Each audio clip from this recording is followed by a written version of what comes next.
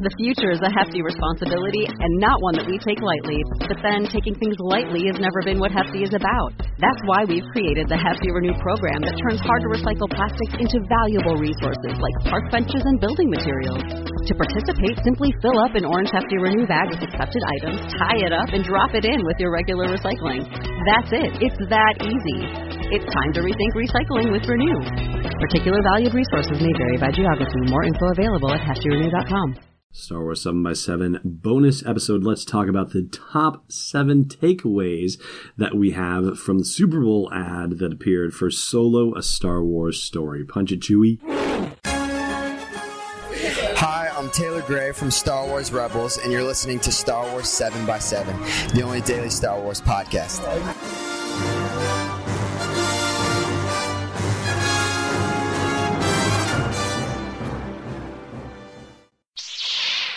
Hey, Rebel Rouser. Welcome to Star Wars 7x7. I'm your host, Alan Voivod. And so, yeah, that episode that I did on Sunday afternoon and that debuted on Monday morning, well, it turned out that the rumor was in fact true. I guess Pablo Hidalgo's lack of denial was maybe the key thing that should have let us know that it was going to happen. Of course, making Star Wars, saying that we had a credible source for the fact that it was going to show up and happen. Yeah, it was unusual, but they did it. They actually made it for real. And it wasn't just a brief little hint of things and, hey, go watch Good Morning America tomorrow. No, it was actually a full-fledged commercial with all sorts of new footage in it. So let's talk about the 7 top takeaways from this Super Bowl ad. First of all, let's talk about the Imperial Job Fair, all right?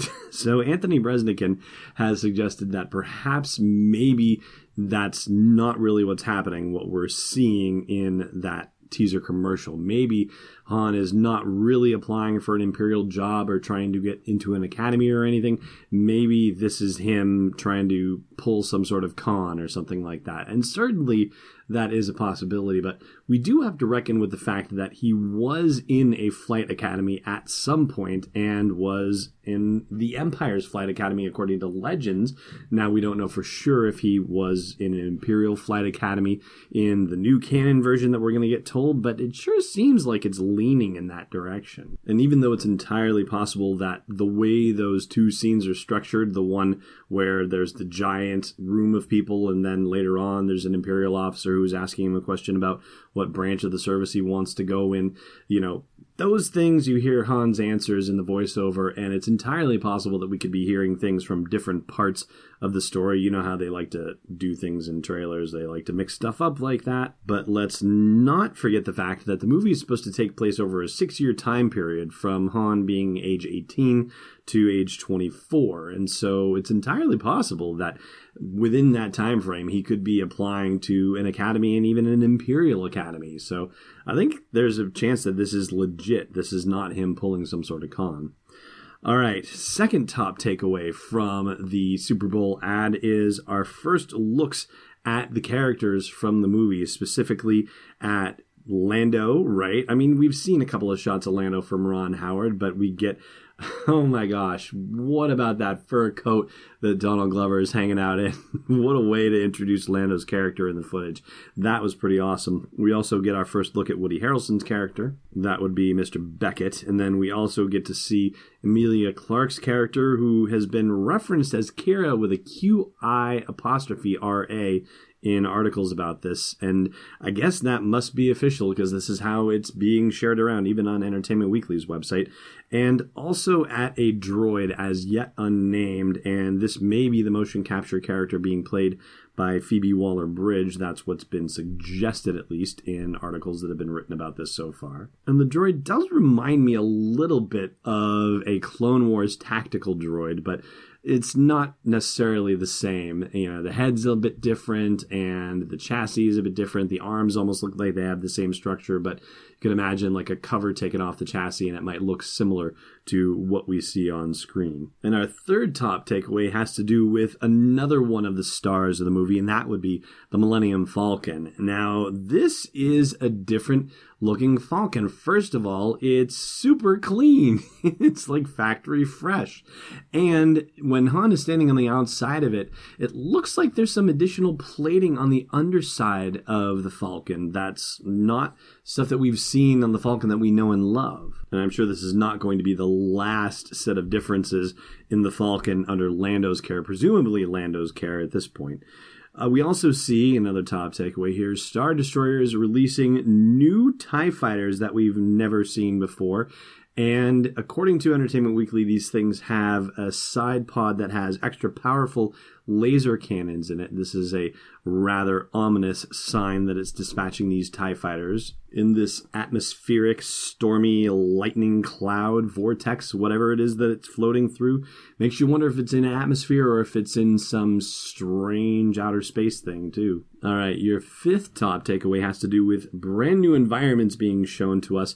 And I guess I have to kind of say that with a little grain of salt because, I mean, we've seen Starkiller Base, we've seen Hoth, so we've seen snowy mountainous environments, and yet we're getting another one. Presumably it's not either of those two planets, especially not with that very cool double-sided train that's rumbling through the mountains. And we also get a desert exterior, and we also get a very, urban cityscape kind of situation that's definitely unusual for Star Wars. We haven't really seen anything like that in any of the movies, so that was cool too. And then from an interior, we get a very glamorous nightclub kind of situation. It almost looks like it could be in a Canto Bight-like place. The color scheme doesn't exactly match the one that we saw in the casino in Canto Bight in The Last Jedi, but hey, I'm sure there are lots of other places like that in the galaxy, and even if this one isn't on Cantonica, then it wouldn't surprise me to find out that there was some sort of high-stakes casino gambling happening somewhere nearby this particular scene. And now for top takeaway number 6, we have action. We have speeder chases. We have a fight on top of that double-decker train with, it looks like Woody Harrelson's character and some other character that is moving way too fast for us to get a very good look at, but we are going to see more of that character in the actual full trailer. And this character looks to be pretty formidable with an electrified staff that may, in fact, it's kind of hard to tell because of how fast it happens, may, in fact, be able to deflect blaster bolts as Beckett is shooting at this character. So, yeah, this seems like somebody to watch out for sure. And I'm going to share the 7th and last top takeaway from this teaser commercial after the break. Stay tuned. Hey Rebel Rouser, if you haven't done so already, please consider leaving a review for Star Wars 7x7 on your favorite podcast app. Not just a star rating, although I will say we are personally very proud of our near unanimous 5-star rating on iTunes. No, I just mean a thoughtful sentence or two about what you like about the podcast, or how happy you are that it's part of your daily routine. And more reviews means better visibility, which means more people get to share in a daily dose of Star Wars joy, and you want that, don't you? Of course you do. So please leave a review on your favorite podcast app today. I thank you, and the Star Wars 7x7 podcast thanks you. Welcome back. All right, our 7th top takeaway is Han Solo himself. We get to hear Alden Ehrenreich speaking the first lines of dialogue. We've gotten to hear him speak as Han Solo, and we get our first glimpse of him, and it seems like it is fittingly coming through the other side of a door, like one of those little plates sliding open to have a look at somebody who wants to come in, basically, and has to give the password before he's allowed in. So definitely some sort of nefarious joint that he's about to go inside. And it appears he's telling this Imperial officer in the commercial that he's going to be a pilot and that he wants to be the best in the galaxy. But again, voiceovers and trailers, it's really hard to tell because you don't see him actually speaking the line. So there's every reason to believe that, he could be doing this at an earlier age. Maybe he's talking to someone toward the earlier part of the movie, talking about what his ambitions are, and maybe this isn't really happening in this scene. Either way, it's more of an aspirational statement from Han Solo, which is a rather interesting position to put him in.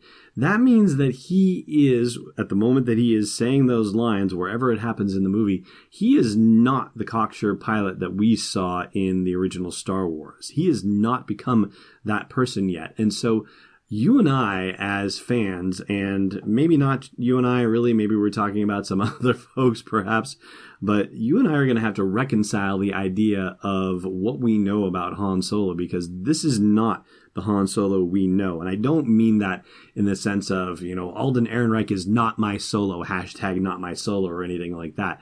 I just mean that Han Solo was not Han Solo until he was Han Solo. You know what I mean? Not to make a Zen koan out of it, but the point is that Han eventually had to, evolve, had to have experiences, had to go through some stuff before he could be the character that we first met in the cantina on Tatooine. And so for me, and I presume for you as well, that means that we are going to hear something different from Alden Ehrenreich as Han Solo, and we have to be okay with that. In fact, we have to assume that that is part of the ride, and I have a feeling that you and I are going to be able to do that. It just might be a little, shocking is probably too strong of a word, but it might be a little strange at first, but I think we're going to get used to it. And that, my friends, is going to wrap it up for this bonus episode of the podcast on the teaser commercial for the Solo: A Star Wars Story that debuted during the Super Bowl. Thank you so much, as always, for listening, and may the Force be with you wherever in the world you may be.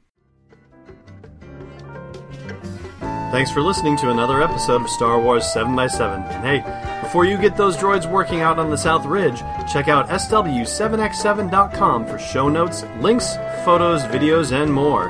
And please support the podcast by joining us on Patreon at patreon.com/SW7x7. It's not a power converter, it's Destiny Unleashed.